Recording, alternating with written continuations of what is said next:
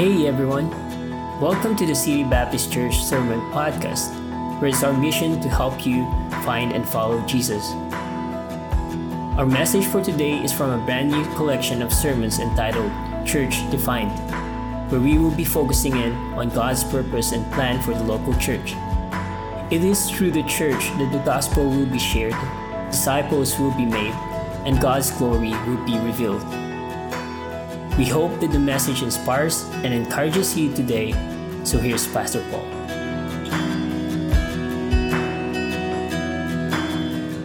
And I'm excited to get into the Word today. And so the first service, they were shocked. I ran out of time and I still had 2 more points to go. So today I know we're going to speed it on a little bit more so you guys aren't here till 1 o'clock. Is that okay? I'm kidding. I've never done that. Okay, take your Bibles. Let's go to Matthew with me. Would you turn to Matthew chapter 6 and verse number 33? If you've got your Bible with me, you can turn there. That'll be the first passage we'll look up. Now, we're in a topical study right now called The Church Defined. And what we're doing is we're talking about what the Word of God has to say of who the church is, what God's plan is for the church. And really, it's an important study for us as we begin to gather again in person after so much time apart from one another, being online and disconnected sort of in that way. And so today we're going to continue the study, but I want to remind you that the first week we had together, we talked about God's love for His church. Do you remember that? That was the first thing we talked about, was God's love for His church. And what we learned in that study is that we are to be people who love what God loves. And God loves the local church. He gave Himself for it. He founded it.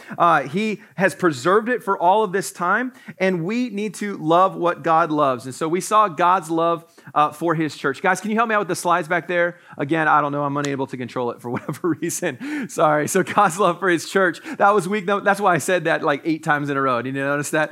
God's love for His church. The second week we talked about, just last week, we talked about God's purpose for His church. And so we know that God loves the church. We know He gave Himself for the church. But we also saw then His purpose. And His purpose for the church is that it would be the pillar and the ground of the truth. If you remember that from last week, we are to be the foundational holder up of the truth of the Word of God. We are to be the place where people who are searching for the truth can find the truth. We're to be the place that is preserving the truth for the generations. And God gave that gift to the local church. And it's an honor that we today in 2021, 2,000 plus years later, are still able to be a place. And we need to commit to that as a church family, that we are going to preserve the Word of God, that we're going to hold it up. We will be the pillar and the ground of the truth for the next generation. But today what we're going to do as we continue our series, we're going to transition from our focus on God's intent for the church and what God wants us to do as a church. We're going to move the focus now to us, okay? Those of us who are a part of the church, those of us who go to church, those of us who are members here at City Baptist, and how as the Word of God teaches us, like we talked about, it's the pillar and ground of the truth, we're going to learn and see instruction how we are to integrate our lives into the local church, okay? God did not just preserve this institution for all of this time for us to be like, oh, that's really nice, okay? He preserved it so that we can be a part of it and actually involve and engage personally in the local church. And so the title of today's message is Our Passion for the Church. Our Passion for the Church. Now, the truth is we all understand what it means to have a passion about something, don't we? We know what that's like.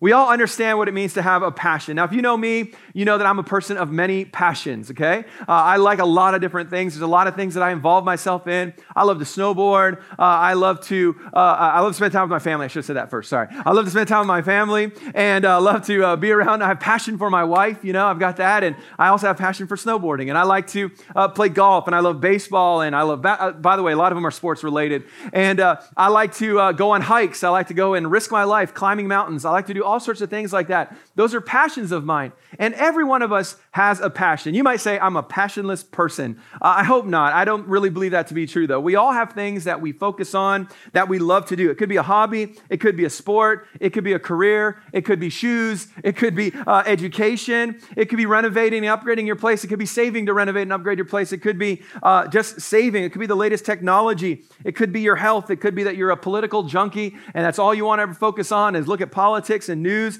It could be cooking. It could be a relationship is your hobby, or finding a relationship. That's your hobby, whatever it may be. You've got all of these things that you love, and these are passions of ours. When I think about people of passion, though, I always think about my grandparents. I'll tell you what, my 2 grandpas.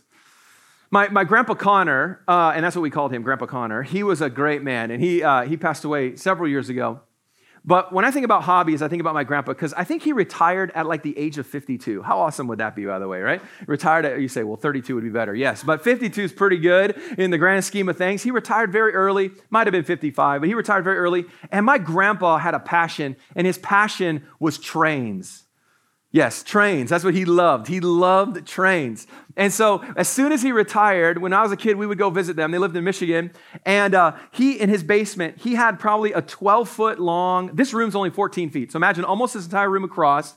And I'm sorry, this room is 17 feet. That room's 14 feet. So, okay, about to here, huge table, maybe 8 feet or 10 feet deep. And he had created this city. I don't know how else to put it. It was a city with train tracks all throughout it. He had tunnels. He had a river. He had a drawbridge. He had the little switcher where you put the thing on, and it turns, and then you go and connect to another track. He had multiple tracks, and he had all of it electrified, the scale train, like the nice stuff. Now, I'm not talking like Thomas the Tank Engine, but like nice stuff, And he would sit down there, and my grandpa would go into his basement, and he would leave my grandma upstairs, and he'd go into his basement, and he would take a conductor's hat, and he'd put his conductor's hat on. I'm not joking, put a conductor's hat on, and he would walk over. He had this big stereo, and he would hit play on train sounds. I'm not even kidding you. Woo, woo, and he'd have his hat on, and he'd be like, yeah, and he would do it for hours, and it was all, it was beautiful, like trees. It was all the scale. It was incredible. And as a kid, I used to love going there, because we go downstairs, and we'd put it on full speed, and they'd pop off the rails, and we'd put our G.I. Joes on them, and they'd get knocked off in the tunnel, and we'd do all of this stuff, and I loved it, but my grandpa loved trains, and so when they came to BC, I went and we saw where the last spike in the Canadian Railway was put in. We went and we rode the train to Whistler, and we went to, anywhere there was trains, that's what we did, and we would go, and my grandpa, he could literally tell you, if he heard a train whistle, he'd be like, whoa, that's a 1927. Like, he could tell the train by the whistle. It was amazing. He was awesome, and I miss him. He was such a great guy, but man, he had a passion. That's somebody who was involved in his passion, okay? So we understand that. It's all he wanted to talk about, all he wanted to do. He was a subscriber to Train Monthly magazine, all of these things. I'm no kidding. If YouTube had been around, like it had been a thing when he was in it, he would have just been on there all the time watching. And also, funny thing about my grandpa, he played Call of Duty right up until he died at like 87. So anyway, if you know what that is, that's another story. I'll never forget that. But then my other grandpa, he had passions. And his passion was? Barbershop quartets. Totally a different scale. And if you don't know what a barbershop quartet is, you can Google it. And he would travel the world, and he would sing in these barbershop quartets. And when we go to his house, he had his entire home wired with huge, like old school speakers, and he would put a record in of barber, and it'd be playing music, just the whole place would be blasting. He was kind of deaf anyway, and so he would just crank it, and he loved it. He would go to concerts, and he would sing in groups, and anytime he was always humming and singing, he could pick a melody. It was amazing. But that's what he loved, and he did that all through retirement, is he sang in barbershop quartets, and that was his thing. So those are two people just in my life that I say have passion about something. Maybe you know somebody like that in your life. You're like, yeah, my mom or my grandparents or my friend, they're very passionate about it. We know that there's entire reality TV shows dedicated to people's strange passions and strange addictions as well, which is a very odd study. But the point is, and what I'm asking is, what is your passion then? You say, well, I'm not like your grandpa. I don't have a little corner of my house where I go and put a hat on and play music. And no, I'm not saying in that extreme, but what is your passion today? What is your passion? See, the way to identify what your passion is what you talk about. It's what you read about. It's what you think about. It's what you research. It's what you dream about. That would be what would be considered something that you are passionate about. It is what you give your time to without complaint. There's some things in my life that you said, hey, Pastor, you want to go and do this with me? I would rearrange my schedule. I would not complain. I'd say, yes, I'm going. I'm with you. There's other things I'd be like, I don't know. I'm busy that day, But a passion thing, I think that is your passion, is you would change your schedule for that. You would make sure that you had the time. You would even sacrifice time in other things in order to enjoy that passion. When I had my old classic car, some of you remember that, I spent a lot of hours working on that thing. And I'd spend late nights out in the garage on my back underneath a car trying to figure out what I was doing by looking at manuals and watching a YouTube video on this side. And okay, I think I know what I'm doing. And I'd work for hours and hours and hours. And I sacrificed time with my family, honestly, to work on that. It became a passion. It was something I was trying to do. And it was also my only vehicle it was our second vehicle. I needed it. So I would do all of those things. But We become passionate about certain things. And for you, you could probably identify for me what it is.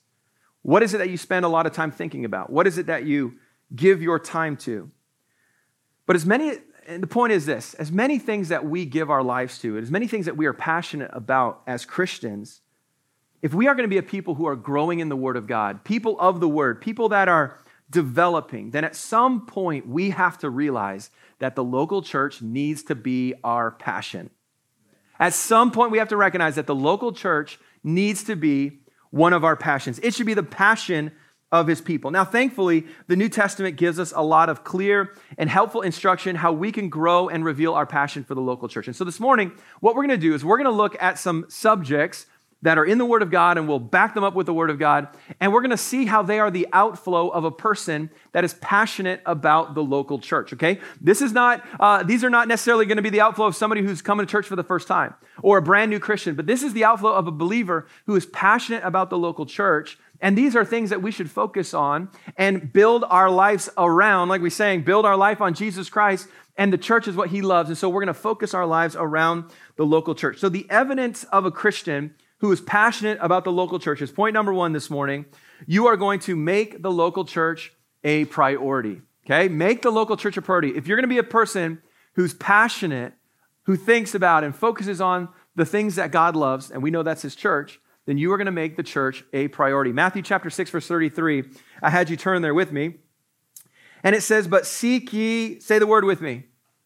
Thank you, Jeanette. Say that word with me. Seek ye first. All right, that was it was okay. Let's do it again. Ready? Seek ye what? First. Okay, first, the kingdom of God and his righteousness. So we want to seek first that. And then it says, and all these things shall be added unto you. You know, when we do build our lives around priorities, and the body of Christ needs to be a priority in our lives. And what happens is that when we make the local church a priority, all other things flow around it. Imagine a huge boulder in the middle of a river. This is the priority here, the church. Everything else then flows around that. And here's the truth. No matter what we might say about the importance of the church, okay? And we say, yes, I believe the church. I believe it's important. Here's what's interesting. Your life, your attendance, and your involvement speaks the actual truth about what you believe. Remember, that's what we said. Something that you're passionate about is evident. It is revealed. And so I think a better question that we need to ask ourselves is not, do you love the church and are you passionate about the church? Because any Christian would say, yes, of course, God loves it. The better question, I think, is this, though. What does it take for you to miss out on the gathering of believers together?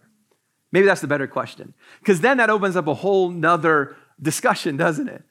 Because what does it take for us to miss? Now, you guys know I grew up as a pastor's kid, and so obviously my life was around church. You recognize that. I mean, my parents, we were going to church for everything. The old saying is, if the doors were open, we were there. And more than likely, our family was opening the doors. Like, we were the first ones there. And I mean, everything in my life surrounded it. And I played baseball growing up. I played sports. I did a lot of things. But you know what I never missed? I never missed church. I was always in church. I was maybe late to a game if it was on a Sunday, or I missed a game, but it didn't matter to my parents. Didn't matter how high or what level I was playing at. I was always in church. And I got to tell you, I missed some people's birthday parties. You know that? I missed some people getting together. I missed some things throughout my life. But here's what I am so thankful for is that my parents instilled in me and that I was confident as a child that the church was important to my family. And you know what that taught me? That the church should be important to me as well.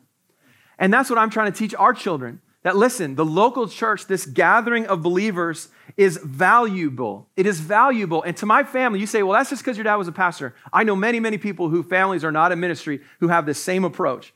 And they say, you know what? We love life and we love all of these things and we want to have tons of friends and minister all this. But listen, for our family, church is the first priority. It's the main thing that we're going to focus on. That's going to be what our life goes all around. And guess what? You can do that. And you can also raise your family to not be, strange. That's always our fear, right? Oh, my kids are going to be weird and they'll all go to church. They have no friends. No, it is possible for you. Look at me. No, it is possible to raise your family around those priorities and teach that to them. Because listen, I want my boys to have that same desire in their life. When they're teenagers, when they're college age, and they're faced with opportunities to skip out on things that they say, no, you know what, for me and my family, this is gonna be a first priority here. It's important. The hard truth, though, is that for many people, church is simply a convenience. Church is simply a convenience. As long as we don't stay up too late on Saturday, right? As long as there isn't a game on, as long as we don't have a lunch later on that, we're not sure if we might be a little late, we wouldn't want to dare be late for that, so we make sure we'll just stay home today. As long as the children wake up, get themselves ready, feed themselves, and are standing at the door saying, Mom and Daddy, let's go to church, then we'll go, and it becomes too much of a convenience. And of course, I recognize now that we've got this great live stream capability, you just throw that in there as well, right? Like, oh man, Pastor looks way better on camera than he does on person. And it's a filter, just saying. We got some Instagram filters on the back cameras there. It makes me look all smooth-skinned and everything. But it's a joke. And so like, well, it's easier. It's just easier to watch online. I don't want to deal with this right now. Here's the thing I want us to understand today, church. Listen. God places a very high priority on his people gathering together. He places a high priority on the body of Christ being around, spending time with each other in person as brothers and sisters in Christ. Lauren mentioned Hebrews chapter 10, verse 24 and 25, and I want you to go ahead and turn there. We've got it here on the screen. Now, I just want to give you context for a minute because context is important, right? Now, context of Hebrews 10, 24, and 25 is Hebrews 10, 19 through 39, which the whole passage there, and you may even say in your Bible as a title of that passage, is all about drawing close to God, getting close to God. Now, I know many people today in this city who I say, hey, do you believe in God? They're like, yeah. Well, what do you desire? I want to get closer to God. Sometimes people come to church for the first time. Hey, what brought you to church? I want to grow closer to God. Okay, so here's how you draw close to God. Here's what the passage says in context. First of all, you got to be saved, right? Simple. Woo. All right, light bulb. All right, so you got to get saved. You got to and put your faith in Christ. But then the very next thing that we see in that progression of verses is verse 24, where he says, let us consider one another to provoke unto love and to good works. So we're saved, and then there's this idea of community that's seen almost immediately here, of provoking one another to good works. And then he says, not forsaking the assembling of ourselves together, as the manner of some is. Now, in my notes, I put a little question mark where he said some is. I wonder who he's talking about here, right? How many times does he call people out sometimes, right? Demas, he has forsaken me. He called other people out, both good and bad. So I wonder when he wrote this, he said some are forsaking the assembling. I wonder who he's thinking about. I don't know, right? Just anyway, these are thoughts I have when I'm studying. It's good to think those things. I wonder who he's talking about. Obviously, he's thinking about some, and there were some that were forsaking the assembling. But then he says this, but exhorting one another, and so much the more as you see the day approaching. Whenever you see them talking about the day approaching, they're talking about the day of the Lord, the return of Christ, as they were looking for it. And so even more, he's saying, as we see Christ's return, we need to be gathering, we need to be encouraging one another and being together. And the point is, the church is a place where we provoke. Now, we think of that in a negative context, context like, he provoked me to anger. Now, the idea of provoke means incite, to stir to good works. That's a good thing, right? Yes, you can stir someone up to sin. We know that. Come to our house. We have 4 boys. Someone will be provoking another person at some point in the house, at some point, okay? But it is possible to provoke, to stir somebody to do good things as well. There is a thing as positive peer pressure. Did you know that? Maybe you've only experienced negative peer pressure, right? Oh, peer pressure made me do it. You can be a positive peer pressure as well. And that's the idea here, is provoking to good works. And it's best achieved when we assemble together. He says, I want you to provoke one another to good works. Don't forsake assembling together. You got it. It happens best within the local body. And the verse says here to assemble together. We must not forsake assembling ourselves and gathering together. Now, we think of the word forsake typically in the context of Hebrews 13, verse 5, that tells us that Jesus will never leave us nor forsake us, right? And that's sometimes where we connect that word, and I've illustrated that to you before. The word forsake means to turn your back on to somebody. It means that, and so the idea is that Jesus will never turn his back on us. God is always facing us, and he's always saying, come to me, right? Draw close to me and I'll draw close to you. That's what Jesus is always saying. I will not forsake you. But then that same word is used here in the idea of church gatherings. And what that means is that sometimes people, he says, we are not to forsake, meaning we are not to turn our back on gathering together when it is within our ability and when it is within our power to do so. Does that make sense? Okay, good, you're good. It makes sense. When it is in our power, like for God, we would say God is all powerful, right? So for him to turn his back on us is a very big deal because God has the power to help me with whatever it is that I'm going through. In the same way, if we turn our backs on assembling and gathering as a group of people together, if we find reasons to not do it, and it's very simple for us to turn it back, then what you're doing is you're turning your back on something that it's within your power to be a part of. And I'll tell you what, for the most part, barring some horrible accident or some a surgery or some major health issue or something, it is within our power to put a priority on gathering together as the church. I know the question always comes up, well, what about vacation? You're saying I can never go on vacation? Of course not. I'm going on vacation in August. I'm going to miss a Sunday. Is that okay? I won't tell you which one because whenever I do, no one shows up. Actually, it's the opposite. Whenever I'm not here, everyone shows up. Andy and Winnie came to church for 2 weeks, and I never even met them because I was gone. They never even saw me. Anyway, when they first came, I'll never forget that. Anyway, what was I saying? No, go on vacation, of course. Go on vacation. That's fine. I'll tell you this, as a kid, when we were on a vacation, guess where we went on Sunday? We went to church. Anyway, that's another story. I'm not saying you have to do that, okay? This isn't about like you taking a break or anything like that, okay? This is not like if you're not here, then God is angry. Okay, the point is we shouldn't. If it's within our ability to be here, we should be here. If it's within our ability, we should be here.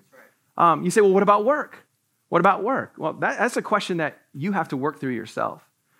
And I would encourage you, church, before you accept a job, look at the job. Look at the schedule. It's within your ability to look at the schedule and say, you know what, this isn't going to work for me because I've got to go to church on that day. Somebody in our church recently went through that with a job, and they needed a job, and the job was there, and they said to the person, their boss, they said, listen, I want it. They offered them the job. They said, but I've got to have the Wednesday nights because I go to a Bible study. I want to be a part of that. And they were like, oh, I don't know. Guess what? They arranged a schedule to make that possible for them. That's really great. Sometimes we just don't ask, right? Sometimes we don't just say, hey, you know what? I got to go to, don't say it like that, by the way. I got to go to church. I know that's what you would do. If I don't go to church, my pastor's going to be angry. No, don't say that. Don't throw me under the bus at all, okay? But sometimes you just got to say, listen, this is important to me. I'll tell you this. There's many, many Muslims in our city who have Fridays off to go to mosque. And nobody seems to have a problem with the jobs there, okay? We do have, there is such a thing as religious discrimination. If you can build a right case, listen, this is part of who I am. This is my faith. You can actually get time off to do what you need to do, okay? Now, I'm not saying you need to go in and cause a ruckus, but if you're looking at a new job, right?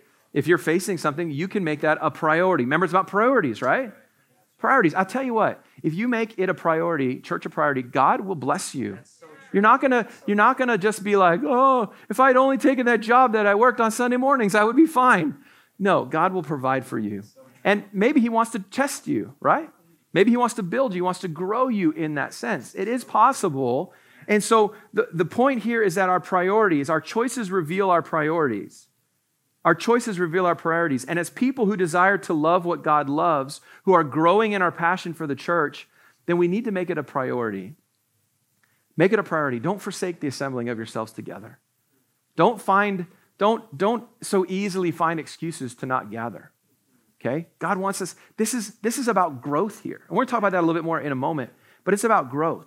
So number one, make the local church a priority. But another evidence of a person who's passionate about the church is that they will join the church. Point number two, join the church. Okay.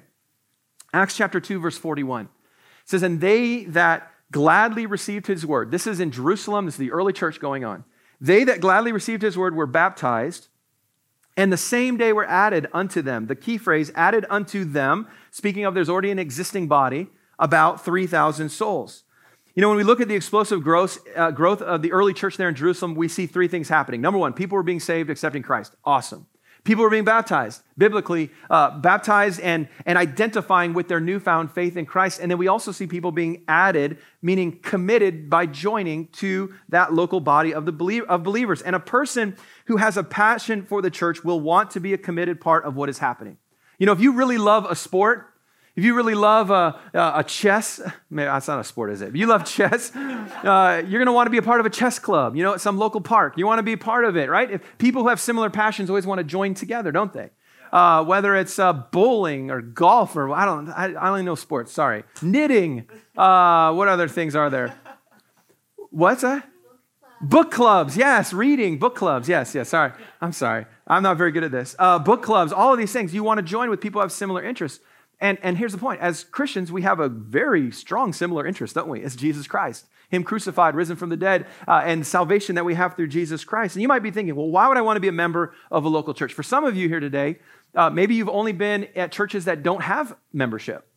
That's actually very, very common today. Many churches have no formal membership at all. They'll have a pastor and some leadership will be part of a board and maybe be legally a part of it, but no one else is a member of the church. Nobody else is a part. They just say, hey, just come, and off we go. Well, here at City Baptist, and traditionally Baptists have always been strong on having membership, where people choose to join themselves to the body of believers in an affirmation of doctrine and of belief and a vision of where they're wanting to go.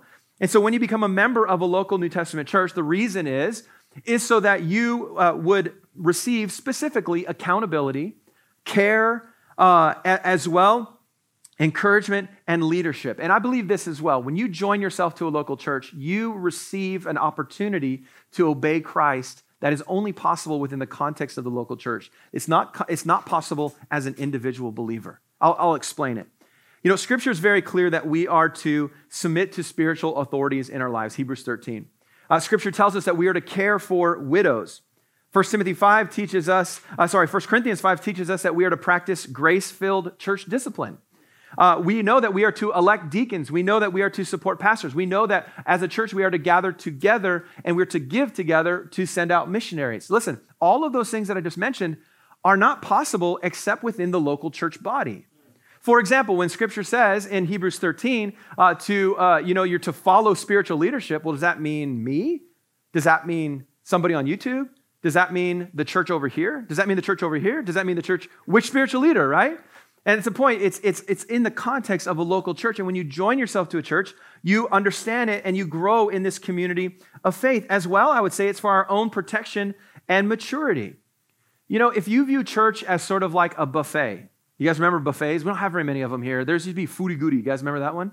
No? That was great. It's over by the mall there. And America is known for its buffets. You go in and there's just food everywhere and you just, as a kid, we used to go to Uncle Willie's, which is over by Metrotown. I think it's still in existence, And we would go, and as a kid, my favorite was fried chicken, French fries, and tapioca pudding. That was it. I didn't mix it together, but I would just eat that. But I loved it because you can just pick and choose what you like, right? Okay, that is not what church is to be for the believer, where we're just like, I like this, or I like this YouTube channel, I like this sermon audio, I like this blog, and I'm just going to sort of cobble this all together. Let me help us understand something. Church is here for our growth and for our protection and for our encouragement. Think about it. True godliness and growing in our faith is actually difficult. Did you know that? One of the things about church, I got to tell you, is that when I come to church personally, I am convicted simply by being around you as a church family. You know what I'm convicted of? I'm convicted of your great faith. I'm convicted by some of you who've been through such great trials, and yet you've come through that trial with joy and giving God the glory. I am convicted by many of you who have overcome great pasts of sin and evil, I'll just put it, harmful past. And through the grace of God, you have come through it. And you're not living in your past, you're living in the present. You're looking to the future. And you know what that convicts me of? That makes me feel like my faith is not enough. And that's convicting to me, and that's okay. Some of you work stressful and very difficult jobs, but yet you're faithful to church, you're faithful to serve. You know what that convicts me of? Makes me think I'm lazy. It convicts me of being slothful.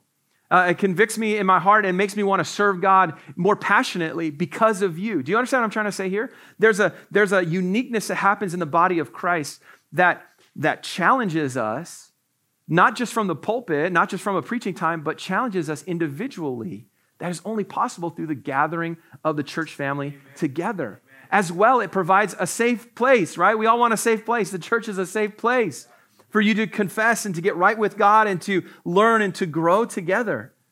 But if church is just a place you attend and you never join yourself to it, what happens is that just when your heart may be beginning to expose to the Spirit and growing in that way, you might leave at that point because there's no commitment to it. When you're not committed to something, it's very easy to leave, isn't it? Right? Whenever somebody I say, hey, why don't you come over for dinner? And they're like, maybe. Guess what? No, they're probably not going to be there, right? Probably not going to be there. But if they say, oh yeah, we're going to be there, and I tell Jeanette, yeah, they said they're going to come over, and I have a text proving it, they're going to come over, well, guess what? We're going to prepare because they committed to it. And guess what? They typically show up. Unless something happens, that's fine if something happens, okay? I understand that. I understand circumstances. That's fine. But if they tell me, first of all, maybe, I know it's not happening.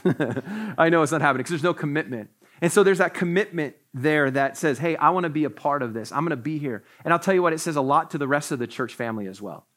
When you stand up here and if you say, hey, Pastor, I want to join, and we talk through it and we work out, there's some things, there's some processes we go through, certainly, and you say, I want to be a part of this church, and you stand up here and I bring you into membership, that tells our church family, it sends a strong message. Hey, they want to be a part of what's happening here. And that encourages them. It encourages them that God is working and that he's doing something, and people want to be committed to what God is committed to. The bottom line is that local church membership is a question of biblical obedience, not personal preference. It's about biblical obedience and joining yourself to what God is trying to do. Jim Elliot, the missionary who was martyred for his faith, famously said this, wherever you are, be all there. I love that.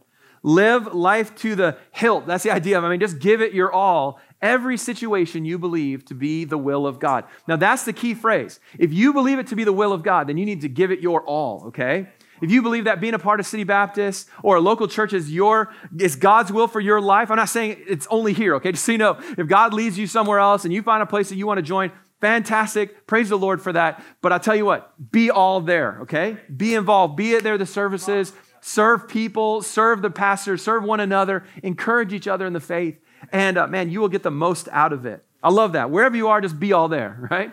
You ever say to somebody like, I feel like you're not really with me right now. No, be all there. Be connected in. And this should be our attitude when it comes to the local church, and be willing to join it. And so we see here that we need to make the local church a priority. If we are people who are passionate about the church, right? This is what it all comes back to.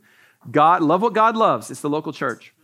And then if we're going to be passionate about what God loves, which is scriptural, by the way, right? If we're to be Christ-like, pursue the things that he pursues and what he desires for us, we need to make the church a priority, join the local church. And then thirdly, we need to biblically submit to spiritual authority. Biblically submit to spiritual authority. Look at 1 Timothy 5, verse 17. It says, let the elders that rule well be counted worthy of double honor, especially they who labor in the word and doctrine. Hebrews chapter 13, verse 17, I referenced it earlier. It says, obey them that have the rule over you and submit yourselves, for they watch for your souls as they that must give account, that they may do it with joy and not with grief, for that is unprofitable for you. Now, this is a bit awkward for me, of course, talking about this, but these are biblical principles. Like we talked about last week, we're to be the pillar and ground of the truth, and so I'm just going to preach the truth to you. This is in the Word of God here, okay? Oftentimes, church, we pray for good leaders, but we don't ever pray that God would help us to be good followers. And what we see in this passage here is that God is saying it is good for us when we are followers that are a joy to lead. I've been a pastor in ministry full-time for 16 years. Been a pastor for 7 years here at City. And I've seen the difference that's illustrated here. I'll tell you what, I have pastored and I've experienced pastoring with grief. I've experienced that. And I'll tell you what, I've experienced pastoring with joy. And you know what I prefer? Joy.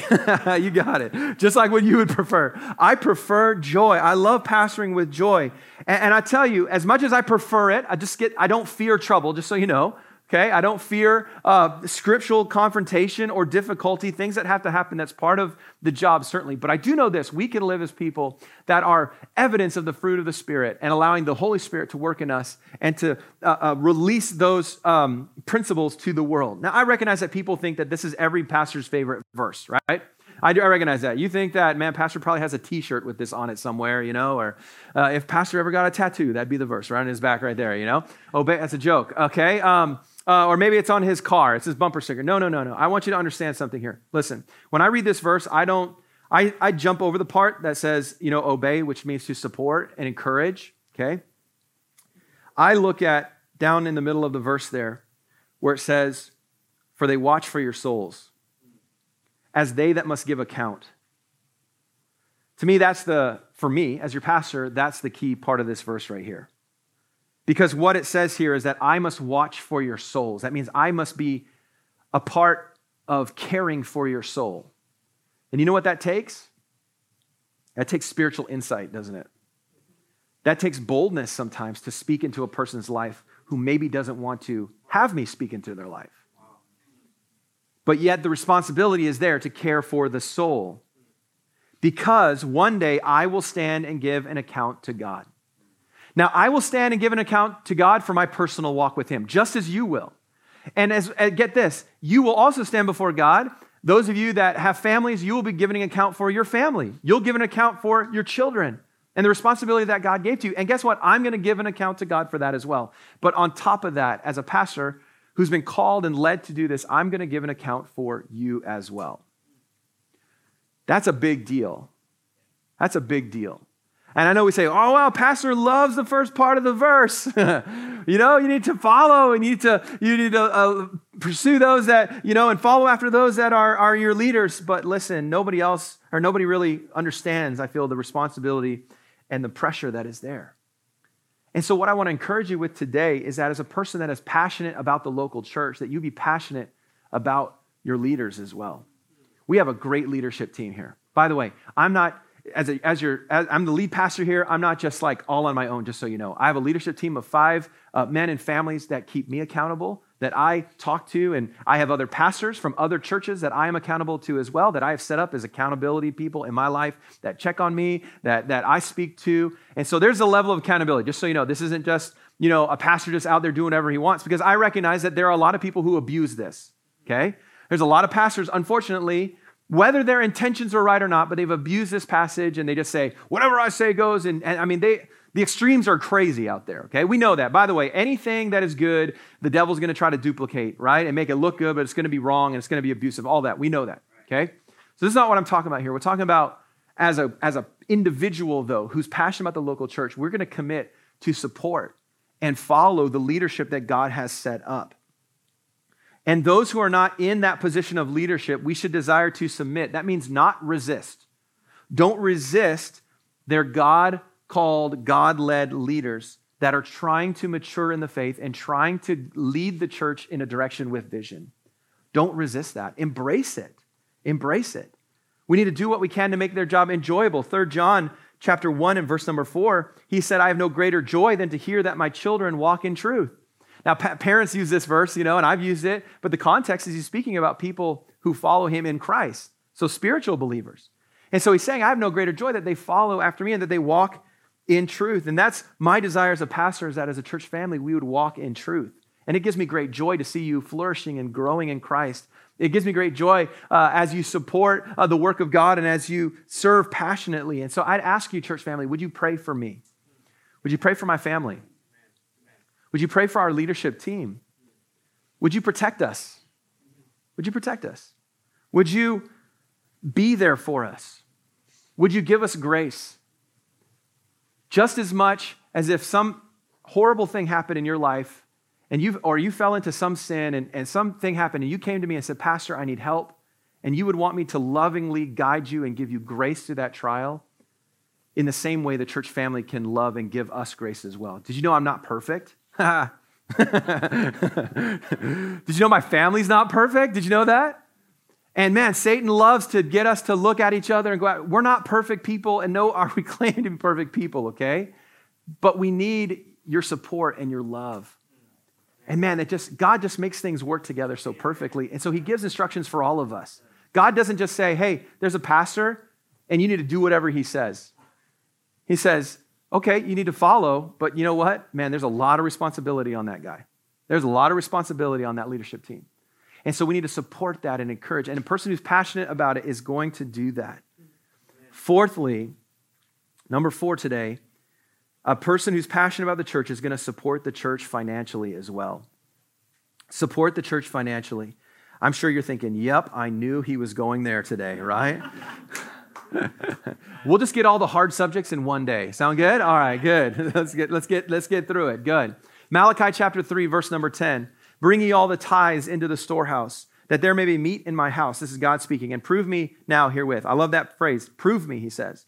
Saith the Lord of hosts. He says, prove me if I will not open you the windows of heaven and pour you out a blessing, that there shall not be room enough to receive it. Luke chapter 6 and verse number 38, Jesus said, give and it shall be given unto you. Good measure, pressed down, shaken together, running over, shall men give into your bosom. For with the same measure that you meet withal shall be measured to you again.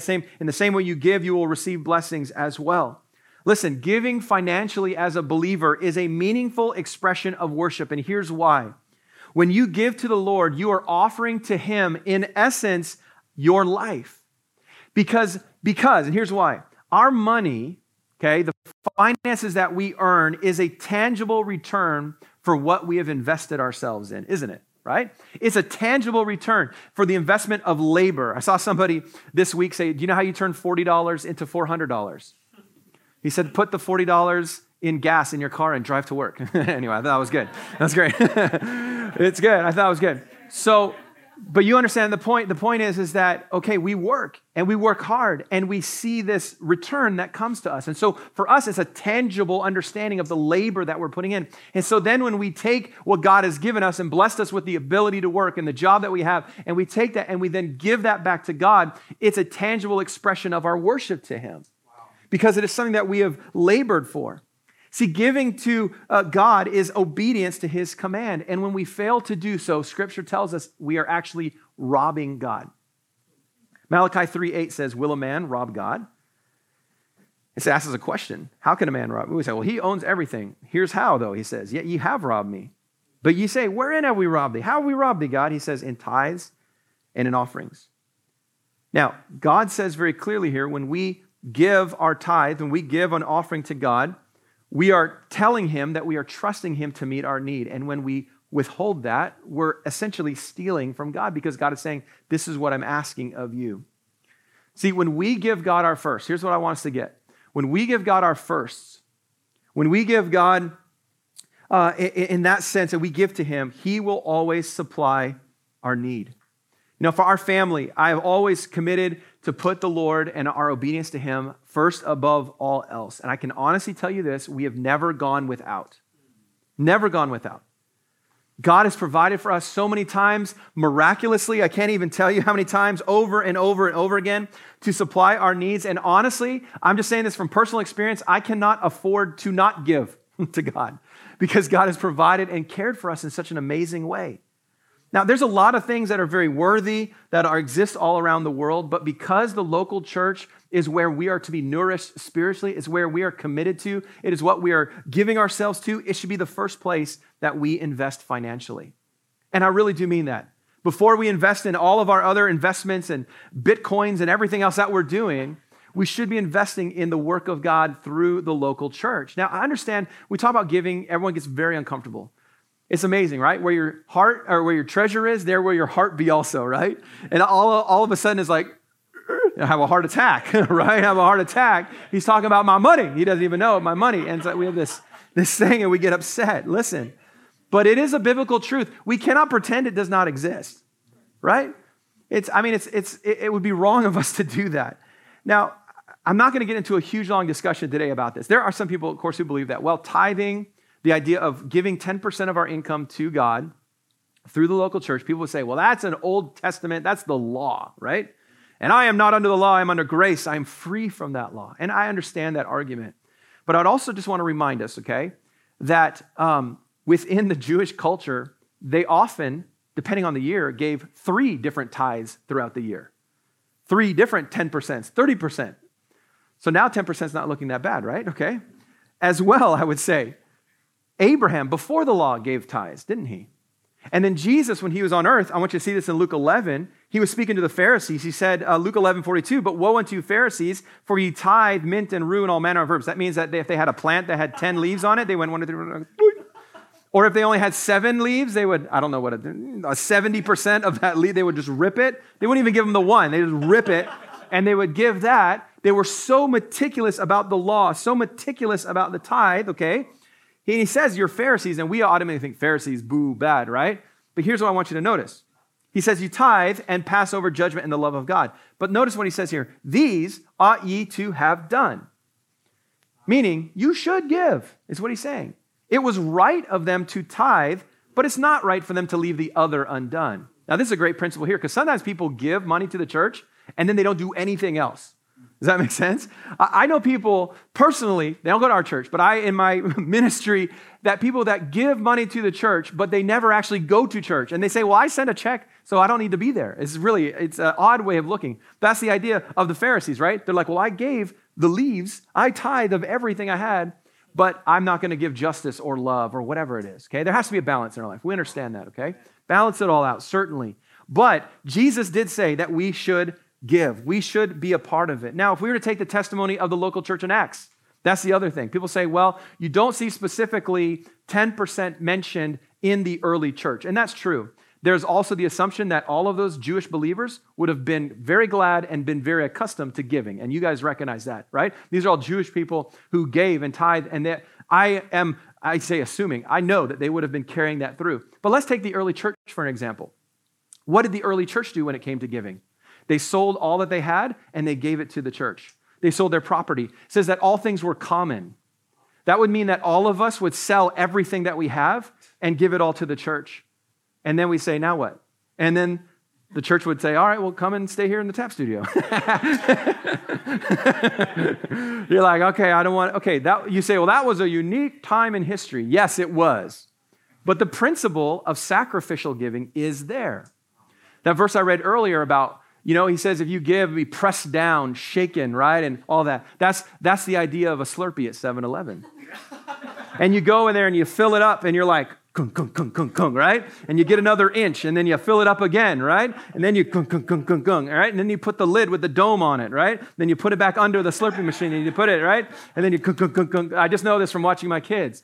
That's what he's talking about. He says, you give, and God says, I promise you, I'm going to provide. And it's going to be more than you could think would fit in your life. More than you think could fit in what God has given to you. And so the church, the early church, gave everything. Later on, under intense persecution, Paul said that out of their poverty they gave, meaning they had nothing, and yet they gave. Jesus gave such props to the widow who gave the last of what she had, didn't he? And the point of this all is that a biblical approach is that we give. Now, I would say that the idea of the tithe, the 10% is a great place to start giving. Is a great place to start. And you say, Pastor, if I did that, it would be over for me. And I've had people say that to me. You say, no, there's no way, Pastor Paul, that I could afford it. I just can't do it. My question to you is this: have you tried? Have you tried? Jesus said, prove me, didn't he? He said, try me. Jesus said, come on, bro. Try me, right? See if I don't bless you, is what he said. See if I don't do that. See if I don't pour out blessing upon you. And so many believers today miss out on God's faithfulness because they've just never taken that first step. Now, I'll make a promise to you today. And I've made this promise before to our church family, and no one has ever taken me up on it. But I promise you this: if you have never given faithfully, if you've never tithed, let's say, I promise you this: if you would, let's say August 1st is coming, and you're like, you know what, God's spoken to me and I'm going to do this. I promise you that if August 28th, August 29th, if you literally do not have enough to pay for your bills, I want you to come to me and I will personally take care of it. Not the church, me personally, I will do it. That's how much I believe in this. Jeanette's shaking a little bit over there. Here's why I'm willing to say that: because I believe God will provide for you. I believe God will maybe show you how maybe your priorities are off a little bit. It's something so interesting happens in life when we give God our first and our best. Wow. Too often people give God their leftovers. They tip instead of tithe. And it's just like, oh, I got $5 here. Like, okay. If we would just be faithfulness, I promise you God would provide for you. And I do mean that. I 100%, I wouldn't tell anybody, just so you know, I wouldn't bring you up here on Sunday. So they said they didn't have enough money for their rent. No, I'm not going to do that, okay? I would not do that. But if you came to me personally, I would help you with that, because I want to be used of God to provide for you in that sense. I really genuinely mean that. And I've had people come up to me before and be like, oh, I'm totally taking you up on that. and they've never done it. And it's interesting how God has just provided so uniquely for them. So many great stories about this. Think of one guy at our church in Texas, our first ministry, and he was just drowning in debt. Made great money. I don't know how else to put it. Like back then, this is 2005, he was making well 6 figures. And we lived in Texas, which is like the cheapest place in the world to live. We bought a house for $100,000, and he's making more than that in his salary, just drowning in debt. And we had this conversation, and he was like broken. He's like, I don't know what I'm going to do. His wife worked as well, full-time. She worked full-time. He worked full-time. He made great money. And I was just like, man, dude, I don't, and I was making at that time, like $25,000 a year? Yeah, it was really big time, big time job, right? I think I made $473 a week. Sorry, that was my salary, yeah. Church work is very luxurious. It's great. I'm talking to this guy. I'm like, man, this guy's got tons of money, and he's so much debt. He's super stressed, married, so much struggle. And I just asked him. I said, hey, do you tithe? That's what I asked him. And it took a lot of guts for me to ask him. He's like, no, man. He's like, I can't do that. I told you. You just told me everything. So all I said was, I can't help you. I said, but all I say is this: if you give God His first, He'll provide for you. And he's a great guy. We're friends to this day. And I would have to say it was probably 6 months from that time. We never talked about it again. 6 months he came back to me. He said, you'll never believe this, man. He's like, I just paid off my second vehicle. And through that time, he got a promotion. His wife got a promotion. He got an unexpected bonus through his work. Just so many things that God did. And now, follow him on Facebook. Man, the guy's got a sweet house and right there. He's doing great. He's doing really, really good. And I believe it's connected to that. Now, here's what I'm not saying. If you tithe, God is just going to make you rich. That's not what I'm saying, because that's not God's design for everybody. By the way, most of us couldn't handle it. Most of us couldn't handle it. It's a very rare person that can handle God-given wealth that still maintains generosity. It's very rare, okay? But God can lead us to be faithful in this. And so let's be faithful. And so I challenge you with it. It's a hard thing to talk about. I know. Listen, we all live in Vancouver. I live 3 blocks from here. I know what it's like to live in Vancouver. I know how much it costs to live in Vancouver. And every time we've moved, our rent has gone up by about $1,000 every time we've moved. And I rent in the city, and I know what it's like, okay? But I do promise you this: if you'll be faithful, God will be faithful to you. I promise you that. I promise you that. And if you don't want to take my word for it, take God's word for it. Try me, he says, try me and see if I don't care for you. We need to support the church financially. A person who is passionate as well, and I'll wrap this up very quickly. Number 5, will connect with their church family. Connect with their church family. The church is all about doing life together. It's more than just sitting together in a room once a week. It's about connection. It's about life together. The New Testament term for this is fellowship. I'll give you a long definition of what fellowship means. It means a uniquely Christian relational experience. You don't have that at your work, do you, right? Like, hey guys, break's coming up. Let's go have some fellowship in the break room. Nobody says that, right? The horn goes off woo, break time. Let's go fellowship. No, it doesn't happen. Fellowship is a unique Christian relational experience. You guys are just laughing because we're done talking about money. I get it. Yeah, release. Okay. It is I can't even say the word. Participating together in the life and truth made possible by the Holy Spirit through our union with Christ. That's the whole thing there. Fellowship is sharing something in common at the deepest possible level of human relationships, which is our experience of God Himself. Our faith, our connected faith in Christ is what draws us together in a unique way that is not experienced anywhere else. You will have deep, meaningful relationships with unbelievers, but there is just something that takes it to the next level as a follower of Jesus Christ. And so fellowship means belonging to one another. I want to walk through these really quickly. So Tim, you ready? We're going to roll through them real quickly. Number 1 here. These are the one another's in Scripture. Oh, you just went right to the end. Okay, that's fine. Okay, we'll go one at a time. Here we go. I'm just going to go quick. This is what Scripture says about our relationship. We're to love one another. We're to be devoted to one another, Romans 12:5. We're to honor one another. We're to rejoice with one another. We're to serve one another. We're to carry one another's burdens. We're to forgive one another, encourage one another, show hospitality to one another, confess our faults to one another, and to pray for one another. Ooh, that's a big list. Huge list right there. And this is the tangible scriptural idea of what fellowship is, of what a community connected together in Christ, a local church. All of these show us that the church is not just about programs. It's not just about, man, they have like this fun thing. That's not what it's all about. It's about more than that. It's about shared life. And that can only come as we reach out to one another, as we connect with one another, as we willingly meet and connect with people that are not like ourselves. Sometimes I get it. We connect with people with similar lifestyles or similar life stages and children or whatever. And we find these commonalities, and those are great. And those are people we build great relationships with. But I'll tell you what, something that's so unique to the church is that we are around people that we maybe would never spend time with. In the first service, Hal Griffiths was here. And many of you know Hal from when we all used to have church together. Maybe you haven't seen him in a while. But recently, a few months ago, he and I were hanging out with some other guys in the church. And after we were done, one of our Connect groups that we had out in the park or something, and afterwards I got home and he texted me. He's like, hey, and he named somebody who was at the group. And he's like, man, I really like that guy. He's like, you never spent any time with him.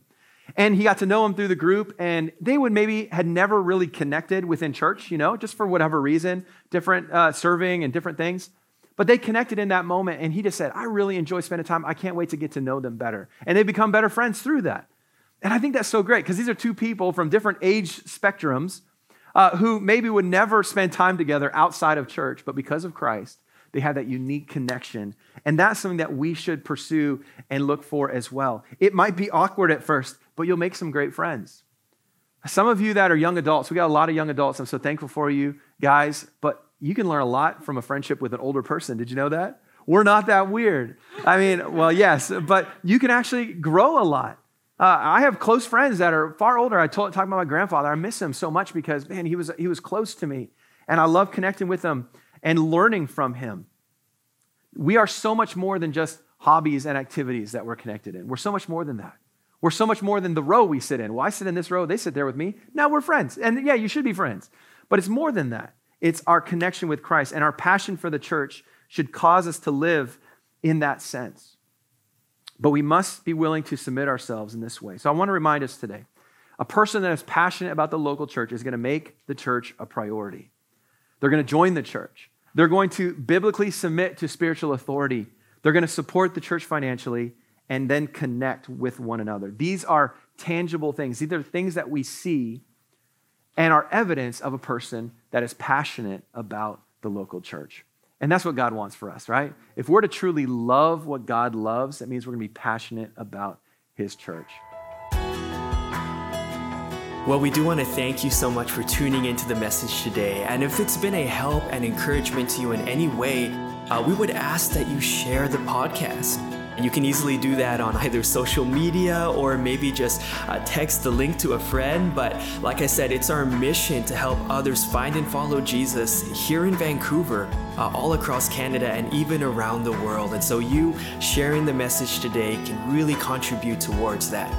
Also, we would love for you to make a connection with us if you haven't already. And so the two best ways to do that is either by liking our Facebook page, that's City Baptist Church, or following our Instagram account at Van City Baptist. And of course, you can check out our website at citybaptist.ca. We do have all of our past sermon series on there available for you to stream, past services, worship, and just lots of other content and resources there to encourage you and strengthen you in your walk with God. But once again, thank you so much for tuning in today. We are looking forward to next week's message from our new series, I Am. We love you, we're praying for you, and we're here for you.